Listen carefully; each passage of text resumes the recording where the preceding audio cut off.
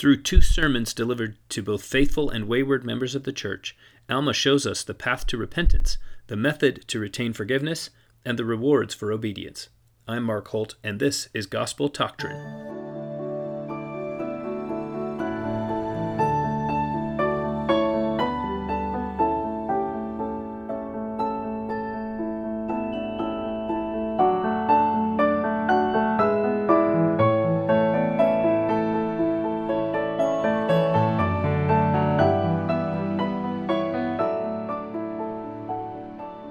Thank you for being with me again for Gospel Doctrine, your Come Follow Me podcast. Today's lesson is Alma 5-7. Have ye experienced this mighty change in your hearts? And we have a question today from Talitha. Talitha says, first, thank you for your podcast. I thoroughly enjoy it, and it has enhanced my study as a seminary teacher. Where could I donate to help keep it going? Talitha, I have to express my sincere gratitude for you for this question. You're the first person to ask how you could donate. And I must confess, I currently don't have any means where people can donate to the podcast, and my plan is always to be a nonprofit podcast, but that doesn't mean that we don't have expenses, and so I would gratefully accept donations. I just don't have a means right now, and I plan to have one within a week. So check our website. We have a couple of things coming up also in today's lesson, mentions that I will make about our website. So we have 2 or 3 different reasons to visit our website this week, and that'll be one of them. I would say within the next several days, certainly within the next week, I will have a means to donate and a link to that means put on the website at gospeldoctrine.com. And as I mentioned, we'll also have some other reasons to visit our website this week. But the expenses we have on the podcast are we host our website, we host the podcast itself, design, web development, and even some of the things that are current services that are currently offered by volunteers like transcription. These all have costs to them. And so I can continue to bear those costs myself. And at the same time, I'm touched by your question because I would gratefully accept donations from listeners with no pressure. I mean, obviously, please continue to enjoy the podcast for free if you like. We love having listeners, and we would love having donors. So thank you for that question, Talitha. If you have a question for the podcast, please send me an email at gt@gospeldoctrine.com.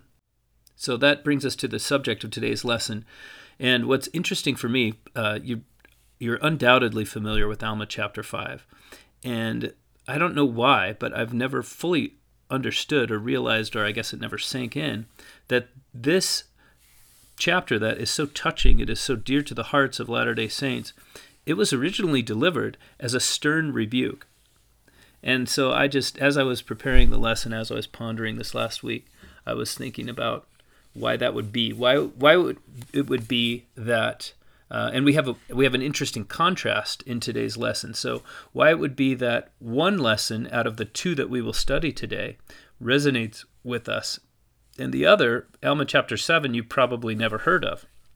So Alma chapter 5, have you experienced this mighty change in your hearts? Have you received his image in your countenance? It resonates with us. And yet, this is a message for sinners. Whereas the message in Alma chapter 7, which was for the faithful saints who were maintaining their covenants and walking in the ways of Christ, and Alma was pleased to find them in such a righteous state, I dare say that you probably, before you began studying this week's lesson, you probably couldn't have told me the contents, or at least the vast majority of you couldn't have told me the contents of Alma chapter 7. I know I couldn't have. So that's an interesting point, is that the message for sinners seems to resonate more with us today than the message for saints. And we'll talk a little bit more about why that might be so. We'll explore that question a little bit today. What is the content of this lesson? So we'll jump right into Alma chapter 5. And just to leap ahead quickly and then come back, at the end of this lesson, what happens to the church in Zarahemla is that Alma is able to put it to rights. So in chapter 6, we have an interlude between the 2 sermons that he's going to deliver today. One to the people in Zarahemla, and one to the people in Gideon. So the people in the members of the church, the people in Zarahemla who are receiving his talk, whoever they might be, they're wicked.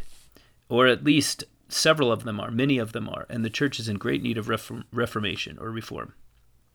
And those who will listen in Gideon, which is Alma chapter 7, they're righteous. They need to hear the pleasing word of God. And in between is an interlude that talks about what happens. And after Alma chapter 5, Alma will set the church, the talk he gives in Alma chapter 5, Alma sets the church to rights. He expels the members of the church who will not repent. He baptizes those people who aren't members of the church who desire to repent. And so things are sort of put in a state where the church will spiritually feed those who attend and who associate with each other in that way. In other words, it will accomplish its desired purpose. This speech, this sermon, in other words, in Alma chapter 5 was very effective in getting people to repent. So that's my point. Before we begin talking about it, we should know that it worked. And therefore, if we want to know what will work in our own lives, it really helps to know that this was a sermon delivered to people who were in dire need of repentance.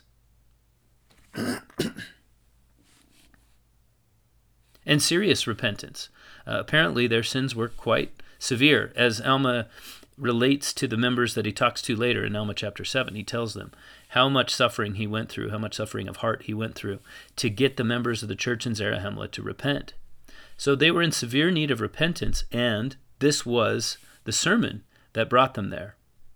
So it's very profitable for us to study it and try to figure out why that might be, not only for our own lives, but for others who, I don't know how good each of us is, or all of us might be, at getting other people to repent, right? It's such an individual choice, but it may be that some of the lessons from Alma chapter 5 might help those we know who also are in need of repentance. That is a subject that has to be approached carefully. You can't just say, well, it worked for the saints of Zarahemla, it'll work for my son or my daughter or my brother. I wish it were that easy. Nevertheless, I think it's very profitable for us to be asking those questions as we're reading. And the first thing that Alma starts talking about is the miraculous intervention that God has performed on behalf of the Nephites' forebears. And in their case, they have, obviously in the case of any members of the house of Israel, they have this wonderful example from history that they always use, which is the Exodus. If God could take us out of Egypt, if God could part the Red Sea, then why can't he do what we need done today?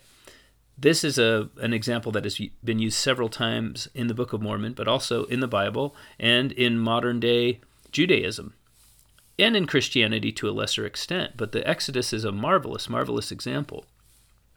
Alma's fortunate in that he's one generation removed from a similar experience.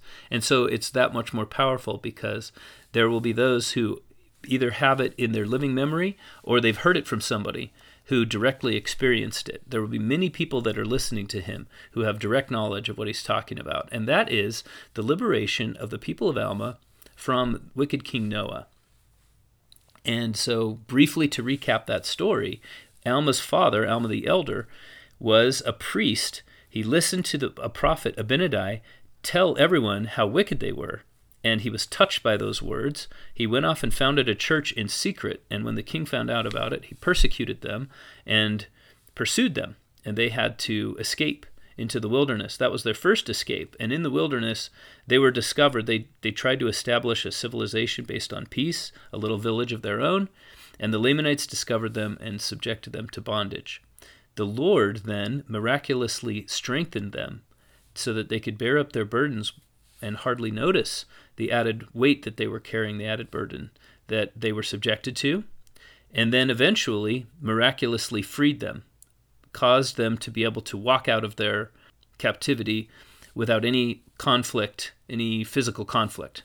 And they escaped into the wilderness, and then he led them through the wilderness back to the land of Zarahemla, where they could rejoin the rest of the Nephites. This was the story that he is now relating to the people of Zarahemla in order to get them to see how great God is. So I want to point out the pattern that he uses. First of all, he talks about their deliverance from physical captivity, and then he says he also delivered them from the horrible spiritual state they were in. This is a pattern used by the Savior himself. In Matthew chapter 9, verse 6, Christ is presented with a man needing to be healed, and he says to the man, "Thy sins, son, thy sins are forgiven thee." And then the Pharisees who are watching, they are grumbling and marveling within themselves, saying, "How can he? This is blasphemy. Only God can forgive sin." And then Christ asks this question of them. He says, "Is it easier? Which is easier, to say to somebody, 'Take up your bed and walk, be healed,' or to say, 'Your sins are forgiven'? So I'm going to do this healing so that you know that the Son of Man, I, have power on earth to forgive sins.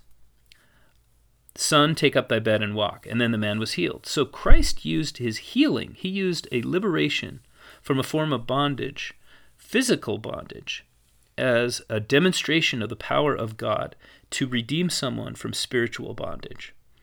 It was a lesson that he would repeat several times throughout his ministry. And Alma, obviously, Christ is the only person who can teach it in exactly that way, because he's the only person given power to forgive sin. However, Alma teaches it in a similar way by relating a story about the redemption, the physical redemption of God, and then relating it to the spiritual redemption of God. In both cases, this redemption or liberation from captivity, physical captivity, political captivity, is only a symbol. It's a testimony of God's power to actually redeem us from our spiritual captivity, from sin and death, or from death and hell, as he puts it in chapter 5. So Alma begins with a powerful testimony that everyone would have had within at least one generation removed from living memory. And he tells them, he shows them, by relating the story of this miracle that no one can deny, he shows them that God has the power to redeem them from their sins. So that's an important thing to remember, is that for them, this was not a scriptural account. For them, this was a living account. This was very much part of their culture, that God had redeemed, God had liberated Alma and his followers first from Noah, and then from the Lamanites, and then from the wilderness. And this was a testimony to his willingness to perform miracles on their behalf. And then Alma had established their church. All of them had at one time accepted the church, so they believed in Alma the Elder's his ability to found a church that was actually based on the authority and the doctrine from God. So at some point they had accepted this idea. And he is reminding them, look, the fact that God was able to liberate people, to free them from their physical, or I should say earthly problems, is a testimony that he can redeem them from their spiritual problems as well. And I guess my point is, this is one of the reasons we read the scriptures. We remember God's deliverance of our forebears so that we will believe in his atonement. When we see what God has been willing to do in the past to involve himself in the lives of mortal people, to intervene, when we remember the ways in which he's intervened miraculously in our own lives, these are testimonies to us that God will actually perform his promises spiritually as well. Those are things that the evidence of which is much harder to see. It would be very hard for me to know that I don't have some sort of progress bar to know how forgiven I am of my sins, right? I have to take God's word for it. There are times when the Spirit comes to me and lets me know that what I have done recently, it has met with God's approval. And there are times when it doesn't. But the scriptures themselves, the stories within the scriptures, in between those times, that is a testimony to me of the power of God to redeem me and to forgive me, to change me. And change is really what this chapter is all about. Alma talks about change when he says, the people of Alma, my father, Alma the Elder, they changed because, first Alma changed because he heard the word of Abinadi, and then his followers, they changed because he preached that word unto them. He describes a process, but the change in their hearts actually comes very early on in the process. First there's the word is preached to somebody, and then their hearts change. Only after that does he mention humility, and then trust in God, and then enduring to the end. So the process, as I have it here, is you hear the word, you change your heart, then you humble yourself, you trust in God, and then you endure to the end. Isn't that interesting? that the change in your heart comes because of the Word, and not because of some lifelong commitment and endurance that pre-existed. This is actually pointed to in one of the teachings of Jesus, the parable of the sower. The sower sows the Word, and it falls on a variety of different types of ground. And this is what Alma is talking about. This chapter, Alma chapter 5, has a lot of similarities to the parable of the sower. And if you combine it together with Alma chapter 7, those similarities only increase. So think about that as we continue. In today's lesson, as in so many lessons, it helps if you have your scriptures open and follow along with me. Sometimes I'll mention exactly what verse I'm talking about, and sometimes I will just have it in my head, and so it's hard for you to read my mind. So what I'm doing right now is I've started and from the beginning of Alma chapter 5, and I'm taking the ideas as I see them. And I've been reading between verses 1 and, let's say, verse 18 up until this point, but I haven't mentioned the verses individually. So if you're kind of casting your eyes over the chapter as we go, you may be able to spot where the ideas where the ideas come from that I'm talking about. So I guess the point thus far is change leads us to believe in God, and then we believe in God, we choose to trust Him. And then now Alma begins to talk about the day of judgment. So he wants us to cast our minds forward. Can you imagine in the day of judgment that you will be able to hide your sins? Can you imagine you'll be able to justify them? Can you imagine that your sins being unrepented of and unforgiven, can you imagine you'll be comfortable in the presence of God? No, all of those things will not be true. So here is the blessed state of someone who has repented. God will say it to you, "Come unto me, ye blessed." And everyone else will feel this terrible separation. The separation that has been elsewhere described as so painful that it's like a lake of fire and brimstone. And brimstone, in case you're not aware, is a naturally occurring flammable chemical that is often present in volcanic eruptions, hot springs, other geothermal vents in the earth. And so people associate it with great heat and a terrible smell. Obviously, it's sulfur. So suffering, right? If you were to be cast in a pit of fire and brimstone, it's like there's a volcanic rent in the earth that is opened up and you're thrown in and burned to death. So Alma's first tactic was talking about God's miraculous interventions in the past. And the second one, his second tactic, is to remind the members of the church that at some point they've accepted the truth, and now they need to remember that the day of judgment is a real thing. And obviously this is done with love. It is possible to tell someone they're going, this is obviously true. It is possible to tell someone they're going to hell and not do it with love. But what Alma's saying is you're all going to hell. You're heading in the direction of hell as we speak. And I want you to consider the consequences of your actions. Now, inviting someone to consider the consequences of their actions can be done with love. It can also be done with an agenda. It can be done with part love and part agenda. It can be done with expectations. The one thing we can be sure of, the result we can be sure of, is if we do it to ourselves, then we know what our motivations are. So if we invite ourselves to change, if we show ourselves the consequences of our actions, then that's the time we can be truly sure where we're coming from. So really this sermon in Alma chapter 5 is most helpful when it's applied internally. So Alma talks about the change that has come over the hearts. Have you experienced this mighty change in your hearts? And the mighty change, one of the aspects of the change, or one of the characteristics of the change, is that we have received God's image in our countenances. Alma has a couple of important concepts from the creation that he brings forth in this sermon, and here's one of them, which is this idea that we are in the image of God.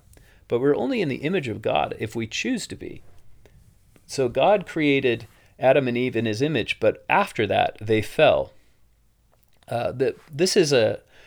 It's sort of an echo of an idea that I've only glanced on lately in the Book of Mormon. But you remember that the Lamanites have a curse put upon them. And we'll talk about this a little bit later when we study the anti-Nephi Lehis. But the Lamanites have a curse put upon them. And it's a curse of darkness. And many times this curse is interpreted as a dark skin. And one of the things that we'll talk about, we won't talk about it today, but one of the things we'll talk about is that this may not have been a racial change at all. It may not have been as physically distinct as most people assume as they read the Book of Mormon, which is a fascinating idea. And I know that I'm making a very bold claim and I need to back it up, and I'm not going to do so today. So hopefully that tantalizes you to keep listening. But the point is that the image of God, it sounds to us like a physical resemblance. And the image of God departed, at least to some extent, in the fall. So the question that Alma has is, can you begin the process of walking back to the state we were in a state that God created us, which was when we had his image in our countenance? You can see this isn't a physical change. It's an inward change. It's a spiritual change, and it has to do with purity. So Alma is saying, when you receive God's image in your countenance, you are in a state that Adam and Eve were in when they were in the Garden of Eden, and looking to obey God in all things. Incidentally, what was the purpose of man in the Garden of Eden before the fall? What did God charge them to do? He charged them to reign over the earth, to have dominion, to exercise stewardship over everything in their environment. Obviously, because they had the image of God in their countenances, then this was a righteous dominion. It was a faithful stewardship. And so paradoxically, or ironically, you might say, the more we are able to give up our own will and surrender that to God, the more control we can expect to feel about the circumstances in our lives, and the more blessed we will be in having those unforeseen events and circumstances of life come within our understanding. Which is not to say, I don't want to promulgate the myth of whenever you experience a trial, that it's because God is displeased with you. Nevertheless, there are temporal blessings that come from obedience.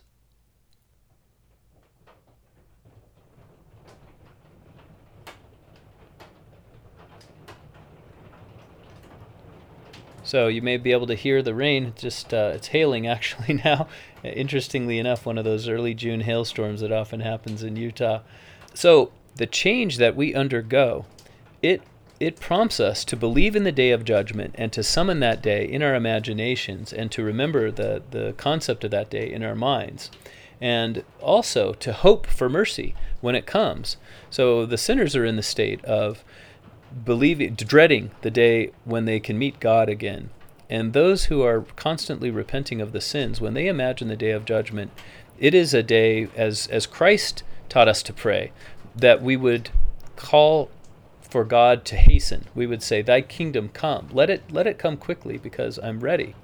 And that is the state that Alma is trying to inspire us to put ourselves in, so that we're constantly ready. We're constantly looking forward to meeting God rather than dreading to meet him.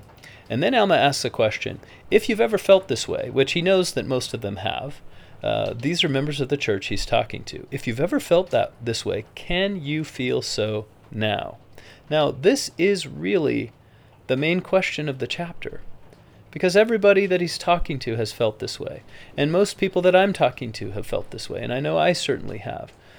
The real question that all of us face at any given time is, we've all felt to sing the song of redeeming love, but can we feel so now?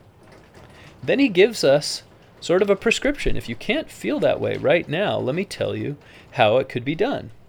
So first of all, remembering the day of judgment, remembering the miraculous interventions that God has done in the past. These are two things that we can remember that help us. But then he gives us a few very specific admonitions. The first is we need to be sufficiently humble, and he sort of combines that with being stripped of pride. Now, he makes a little separation there. They're in two different verses, but I'm not sure how you see it. I kind of see it as the same thing. Maybe it's not. So that would be an interesting question, maybe a discussion for another day. What's the difference between being sufficiently humble and being stripped of pride? But those are two very important things according to Alma, and then being stripped of envy and refraining from making a mock of our brethren. Now, I think there are so many examples. We all think, I would never mock my brethren. And yet, there's so many examples in today's world where we speak unkindly to each other, especially when that conversation occurs when we're not in person. So our online conversations, maybe not in a voicemail or a phone conversation as much, but online, email, text messages, we are all inclined. I know this is true of myself. Maybe it's true of you. I believe we are all inclined to be more willing to ignore someone's feelings, or let me put it this way, we're more willing to take offense. And when I know that somebody else is willing to take offense and I say something anyway, then that might hurt them. Then that gives rise to offense. And sometimes we do it on purpose, and we try to pretend that we are not doing it. These all happen on social media. We judge each other, we belittle each other, and we say it in a way, we do it in a way that we would never do in person, because when somebody is there present with us, the image of God is in their countenance. We would never dehumanize them by belittling them, by making a mock of our brethren. And yet, when it's online, when we're behind the safety of our computer screen, when we are in a hurry and we're trying to get that text message out, sometimes we forget to be kind. And so, as he's writing this, you probably think it doesn't apply to you. Who makes a mock of your brother? I know that I had and probably still have much to repent of when I was a teenager, of making a mock of my brother. And this is one of the reasons when I was in the young men's organization, I tried to get the young men to be kind to each other, because there's a lot to repent of when we make a mock of our brother. But hopefully it's something that only young people do, because they haven't quite learned what it feels like to be on the other side of that. And nevertheless, so we all think of ourselves, we adults anyway, we think of ourselves as beyond that or above that kind of behavior. And yet get us in front of a computer keyboard and we write back to our adolescent or pre-adolescent selves, our immature, poking fun attitudes of mockery. And I hope that's not true. I think it is true to some extent. So it behooves us, at least according to the prophet Alma, to pay attention to what that extent might be. So remember the day of judgment. Remember the miraculous interventions of God in the past. We need to be sufficiently humble, stripped of pride. We need to be stripped of envy. We need to refrain from mocking. Those are mostly found in verses 27 through 30 of Alma chapter 5. If we skip forward quite a ways, we can find a couple more things that I think also could be included on this list. In verses 54 and 55, Alma then admonishes them to refrain from persecuting believers. This is a little different than making a mock of your brother, because you're specifically targeting someone because they believe in God and they're trying to do what's right. And I know this can happen in the church. Somebody can be called a goody-goody, etc., because a certain commandment is really important to them. And we need to be sensitive to this. We need to watch for when in our minds we've rationalized something, or we interpret a commandment differently than someone else. And so we want to pressure them to adopt our interpretation. And maybe theirs is stricter, and that means we can't participate in an activity together. We need to be patient with each other in these circumstances. That is one very mild form of persecution. The Nephites were probably engaging in something more severe, and yet we need to be sensitive to this one, and then share our substance with the poor. This can take a number of different forms. Hopefully you're making generous fast offerings every month.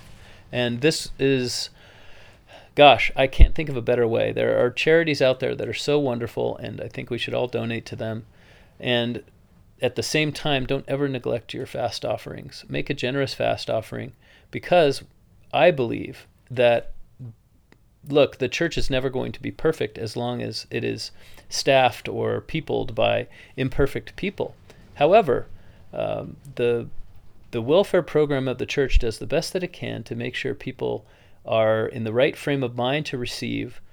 They are qualified before they receive, and then they receive towards a purpose of getting back on their feet. And nevertheless, they are in need, and then they receive what they need. They receive food, they receive medical care, they receive possibly help with their rent and utilities. All of these things are given to those who are in need from fast offerings. And this is one very important and very efficient way to impart of your substance to the poor. And another thing that I would say about it is that efforts are made. This is an important concept, in fact. Efforts are made to keep fast offerings close to where they're given. And so the preference is that first in your ward, then in your stake, then in your region, your fast offerings would be used, and only when there's a surplus there would it go to the church as a whole. So rich countries would eventually have a surplus and send money to poorer countries, and the church distributes this money. But as President Eyring has said when talking about fast offerings, the further the separation between giver and receiver, the more opportunity there is to feel entitlement. And so the church does a lot to try to bless the lives of those who give and those who receive by the way they distribute these funds. So I would encourage you, in addition to everything else we do, to retain a remission of our sins, to try to feel so now when we want to have this song of redeeming love. We want to be motivated to sing this song of redeeming love. And we've had that mighty change in our hearts. Can we feel so now? One of the ways that we retain a remission of our sins is by imparting of our substance to the poor. The final verse of Alma chapter 5 is Alma talking about the tree of life. He says, "Come and partake of the tree of life." And for me, this cast my mind back to a lesson that we taught early on this year. Not Nephi's vision of the tree of life, but Lehi's vision that preceded it. If you remember at that time, if you were following us then, I talked about the two narratives that will sort of dominate the culture of the Nephites for the next 1,000 years.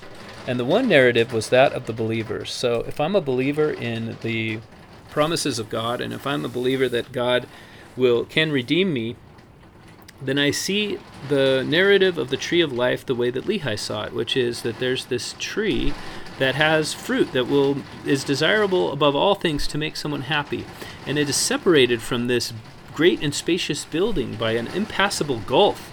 The two can never occupy the same space. The gulf was never meant to illustrate the idea that people can't pass between one and the other, but that the two can never stand on the same ground.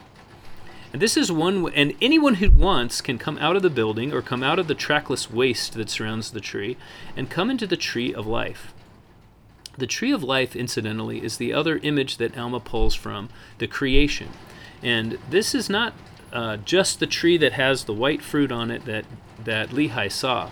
When Lehi saw it, the people who were listening to him, his posterity that was around, and then the people who read his description later on in their scriptures, they understood it to be the tree that existed in the Garden of Eden, the tree that would give eternal life just by eating the fruit. This was meant to evoke in their minds the imagery of the creation. So have you received God's image in your countenances? In other words, have you been able to take yourselves back closer to that moment of creation? And now Alma is culminating that question with this other question of, can you come unto the tree of life and eat from it? So the only way that Adam and Eve could eat from the tree of life was before the fall. Remember that. After the fall, there was an angel set there to guard the way of the tree of life. They couldn't get back to it, because once they were in their sinful state, their lost and fallen state, if they were to eat from the tree of life, then they would have been locked into that state. And that would be a curse rather than a blessing. And so what Alma is saying is, we can undo this curse. You can figuratively arrive at the tree of life and eat from it the way our father Lehi described. So that's one narrative, is that anyone who wants to come unto this tree can eat from it, and it gives you joy, and it's separated from sinful people. So the idea behind the vision of Lehi was that there is as much room underneath the tree of life as there are people who are willing to arrive at the tree. Now, in that lesson, I gave a competing narrative. I wanted to illustrate the idea that not everyone accepts that God exists. Not everyone accepts that the tree of life is actually somewhere they want to be. So the best I could do at the time, and I think it wasn't terrible, was the idea of an infinite chessboard. Some people don't see life as arriving at the tree or not arriving at the tree, and they don't see the dichotomy of life between whether God accepts you and whether you have pleased him as the important question to ask in life. A lot of people decide that they don't want to believe in God, and so therefore they see life as a contest, and there are winners and losers. Not only that, but the winners take from the losers. In other words, there's a limited amount of resources. We all battle for them, and someone else's gain is my loss. And that was where I came up with the name Infinite Chessboard, because there's a number of players. There's not just two players. There's an infinite number of players, or many, many players on this game of life. And yet, as in chess, if anybody else wins, or if anybody else gets more or gets further in the game, it means I'm put back or I get less. And so this is a competing narrative, and it probably is not the one that Lehi would have used to describe layman's point of view, you might say. But this is my attempt to get us to start understanding where someone on the Lamanite side, or someone in one of these unrepentant members of the church that Alma's talking to, on their side, how they might be choosing to see the world. They're not seeing the world in terms of a tree of life on one side of this filthy fountain that is pouring forth temptations, and then on the other side of the temptations is this great and spacious building built on the air. They're not really willing to look at the world in those terms, even though those terms help us to arrive at the feet of God and partake of his blessings. That's not their perspective. Because they can't see it that way, they can't really benefit from the vision. And the competing vision is a world in which a person has to count on him or herself. And you can't necessarily share with the poor, because life isn't about sharing. Life is about getting what's yours. The point of life is not to receive forgiveness and to come out at the end of it being approved by God. The point of life is to win. So that's the competing narrative, and you can frame it in whatever metaphor you want. I chose the infinite chessboard. But it is directly at odds with Lehi's vision of the tree of life. So what Alma is saying when he says here, come out from the wicked, he's saying, reject the narrative that tells you that you have to win in life at the expense of other people. There is room under the tree of life for as many people as want to arrive there. We certainly know that as many people as choose to go into the great and spacious building are going to find a place there. So why wouldn't God make enough room under his tree of life for everyone who wants to partake of his fruit to have shade in the branches? So incidentally, Alma mentions the tree of life in verses 34 and 62, and he says, come out from the wicked in verse 57. Now I want to point out something.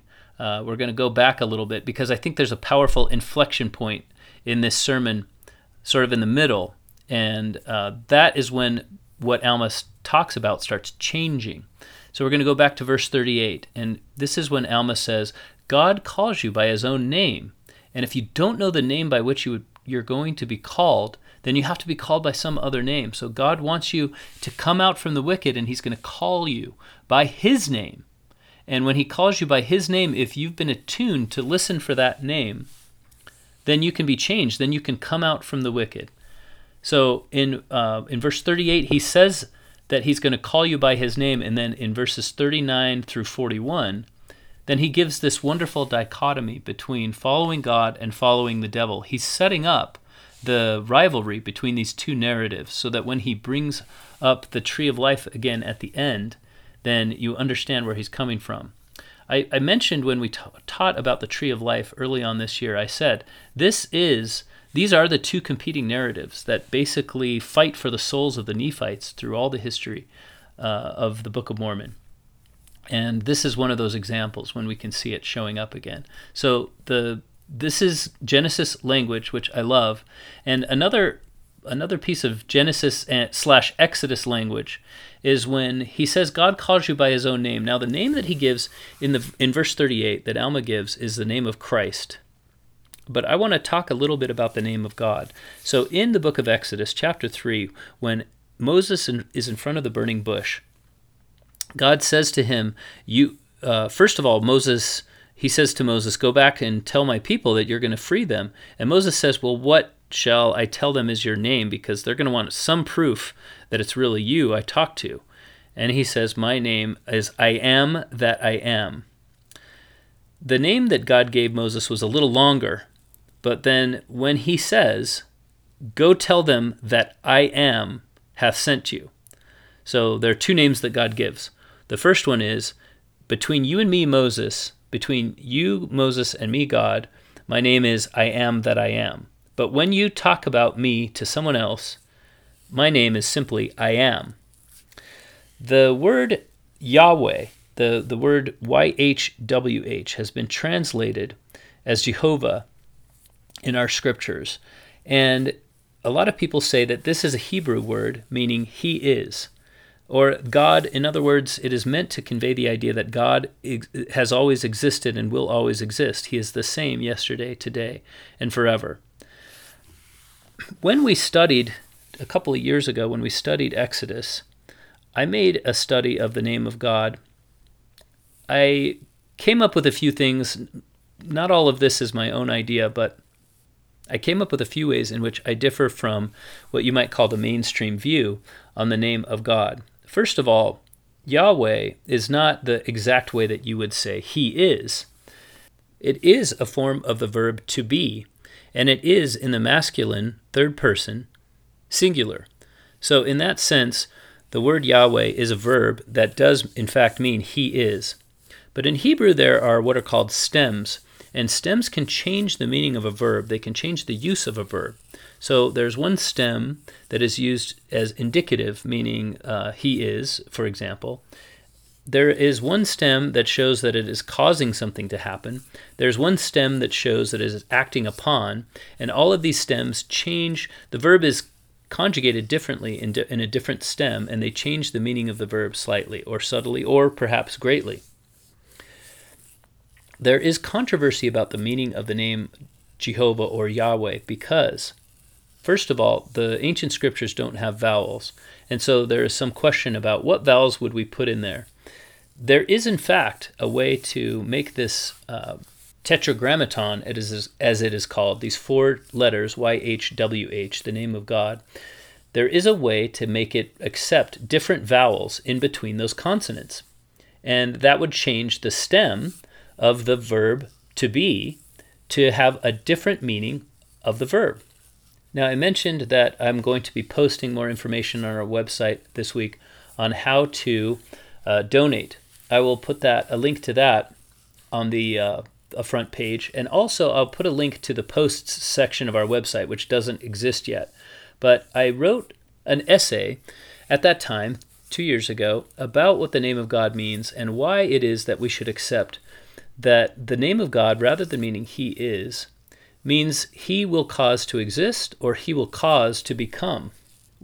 I don't have time to go into the details of it today, but if you go on the website at gospeltoctrine.com and look under posts, and that will be available within the next couple of days, you will see the essay that I wrote justifying that meaning for the name of God, Jehovah or Yahweh as it was originally, means he will cause to become. And when God is operating, as God says in the book of Moses, he's operating in the world. His work and his glory is to bring to pass eternal life and immortality of man. So if God, the reason I'm bringing all this up, if we are here in verse 38 talking about God calling us by his own name, God is telling us, I have something I want you to become. Alma says we have to find the image of God in our countenance. And God is calling unto us, I want to change you. When I call you by my name, that is actually a promise. The promise is that I will turn you into my own image. So that's a powerful message right there in verse 38, that when God calls us by his own name, and if we understand the meaning of the name of God, the word Jehovah, the word Yahweh, when we understand the meaning of that word, we can understand that every time God uses his own name, he's promising to change the world in some way and bring it closer to him, to make it become what it was originally intended to become, which was a reflection of his image. And conversely, if we can't respond to the name of God, then how can he change us? The name is itself God's promise that he will change us. And so when we reject God, what we're really rejecting is that promise. We're saying, I don't want to be called by the name of God. It's exactly equivalent to saying, I don't want to let God change me into anything, let alone the thing that he wants me to be, which is to a reflection of his image. That's one of the powerful messages of Alma chapter 5. So, as I mentioned, Alma chapter 6 is an interlude where Alma sets the church to rights and then goes on a journey to the land of Gideon, which is over the river and across into the next valley, probably not too far away. Now, Alma is given a revelation during his speech, his sermon to the saints in Gideon. He's given a revelation that they are more righteous than the saints that he left behind in Zarahemla. He expresses that wish, that hope at the beginning of his talk, and then halfway through, he realizes that it is actually true. So, first of all, what I would like you to do as you go off and study these scriptures on your own is I would like you to ask yourself the question, why did some messages make it into Alma chapter 5 and others make it into Alma chapter 7? What would God tell me when I'm wicked and in need of repentance, and what would he tell me when I'm righteous and in need of hearing, as Jacob earlier put it in the Book of Mormon, the pleasing word of God? And the main thing that I noticed is that chapter 5 is all about how to change. Chapter 7 is a chapter about rejoicing in Christ. Alma spends a lot of time in this chapter testifying of the mortal ministry and the atonement of Jesus Christ. He talks about what the promises are regarding the earthly birth, the life of Christ, what will happen when Christ performs his atonement, and what effect it will have on us. And beyond rejoicing in Christ and preaching about his pleasing messages to all of us, what it means to us to have a Savior, that is obviously a very wonderful and important part of his message to Gideon. But what he would tell them, the instructions that he would leave with him when Alma is done with his talk, can really be summed up in verses 23 and 24. And so I'll read those verses to you. I would that ye should be humble and be submissive and gentle, easy to be entreated, full of patience and long-suffering, being temperate in all things, being diligent in keeping the commandments of God at all times, asking for whatsoever things ye stand in need, both spiritual and temporal, always returning thanks unto God for whatsoever things ye do receive. And see that ye have faith, hope, and charity, and then ye will always abound in good works. So to me, how I read this is that when first of all, I'm taking the second verse first. See that you have faith, hope, and charity, and then you will always abound in good works. The choice that we make is to have faith and hope, and then charity may be a more difficult choice, but that's when good works come. Really, good works come from God, is what he's saying. When we are willing to choose to have faith, hope, and charity, then God will give us good works as a reward for the attitudes that we choose. That's an interesting take. I may be a little bit off on that. Obviously, we choose our works as well. But it's really hard to choose to do what's right when our attitude is bad. So Alma is saying here, choose the right attitude. As he was saying in chapter 5, choose the right narrative. Now he's saying, choose the right attitude.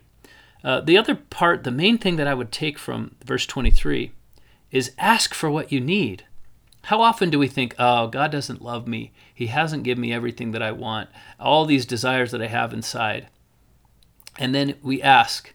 Maybe we ask and maybe we don't. Maybe we just think, oh, I give up on God because he either has taken something away from me or he hasn't given me what I've asked for or he hasn't given me what he knows that I want. And so we throw a little tantrum. And how many of you, if you have a child, are really anxious to give that child what he's whining for when he's kicking and screaming on the ground and saying, you didn't give me this?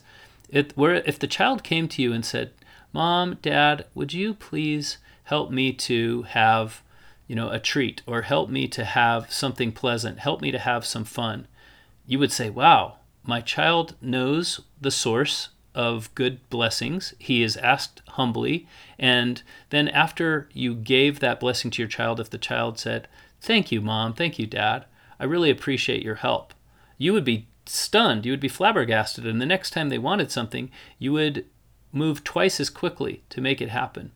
This is Alma telling us that really that is an eternal concept that God wants us to learn, is that it really is okay for us to ask of things, even those things that are temporal, but making sure that we ask for them of God with the right attitude, and then thank him for the things that he gives to us, the answers that we do receive. The final verse I want to draw attention to is chapter 7, verse 19. I perceive that ye are in the paths of righteousness. I perceive that ye are in the path which leads to the kingdom of God. Yea, I perceive that ye are making his paths straight. The idea, make way for the Lord, make his paths straight, that is a quotation from Isaiah chapter 40.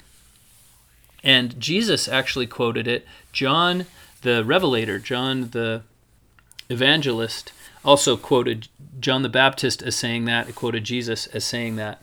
So what does it mean to make his path straight? That's not a concept that we actually talk about much nowadays. Most people just think that it means make straight the path that leads us to God. Or in other words, travel a direct road. Try to stay on as straight a path as you can as you make your way toward God. But this actually has reference to the way that ancient Near Eastern peoples used to behave when they were expecting a visit from their emperor. So when one of the conquering emperors would come through that part of the world, heralds would go before them and say, the emperor is coming through this part of his empire. He's going to make an inspection. And he has a huge retinue with him. It's going to be armies, and it's going to be diplomats, and it's going to be servants, and all kinds of people are coming through here. And we need better roads than the ones we have now. These roads can't wind around through the mountains. They have to cut straight through. It's kind of like the modern day equivalent would be making an interstate highway as opposed to just a country road. When you make an interstate highway, there are certain requirements as far as how you can grade, how quickly you can drop in elevation, in other words, how quickly you can turn. The road has to have a certain standard of straightness, of smoothness, and of evenness.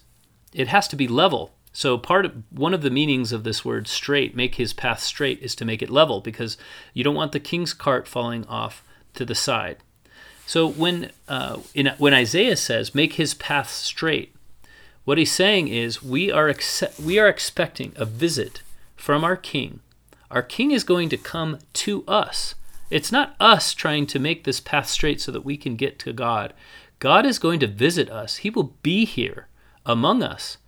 And what kind of road do we want him to travel on when he gets here? Well, he has to be able to bring everything with him that he needs to bless our lives and visit this part of the world and see how his rule is progressing in this place. And so therefore, we will build him a road that is suitable for his feet, for his retinue, for his travel. So when Alma says, I see that you're making his path straight, he may or may not have meant it this way, but this is actually what Isaiah meant from whom he's quoting, which is we expect the visit of our Lord. We do have some evidence that Alma did mean this because he's talking about Jesus Christ coming to earth. What Isaiah meant was, we are expecting a visit from our King, and when we make our path straight, we are preparing the world for him to be among us. It will be a suitable place. It will be a journey that he will enjoy. He won't punish us because of the trouble it took him to get here. This will be the kind of place that he can do his work when he arrives. That is what it means to make his path straight. It means we build him a road so that God can get around among us. He can travel here and enjoy the journey. That's a powerful idea from Near Eastern history. So look, one of these two chapters, chapter 5 and chapter 7, one of the messages is for faithful saints. The other is for wayward saints. And here's a good spiritual barometer. Which of these two kinds of messages am I noticing more in my life? When I hear a talk in conference, when I hear a talk in church, what is resonating more with me? Is it the idea that I need to repent and receive God's image in my countenance? Is it the idea that I need to look forward to the day of judgment and imagine myself on that day? Or is it the message that Christ will come again one day, that I should be gentle and meek and temperate in all things, that I should always abound in good works, that I should have faith, hope, and charity, that I should ask for what I need from God and then give thanks? Depending on which of these chapters I'm hearing more, I'm noticing more, that's a spiritual barometer for me of where I am. Am I one of the saints of Zarahemla, or am I one of the saints of Gideon? In either case, God has a message for us, and the end result is the same. Whether we choose our attitude or whether we choose our narrative, we are, in either case, allowing God into our hearts, and he is the one who provides the change. In the name of Jesus Christ, amen.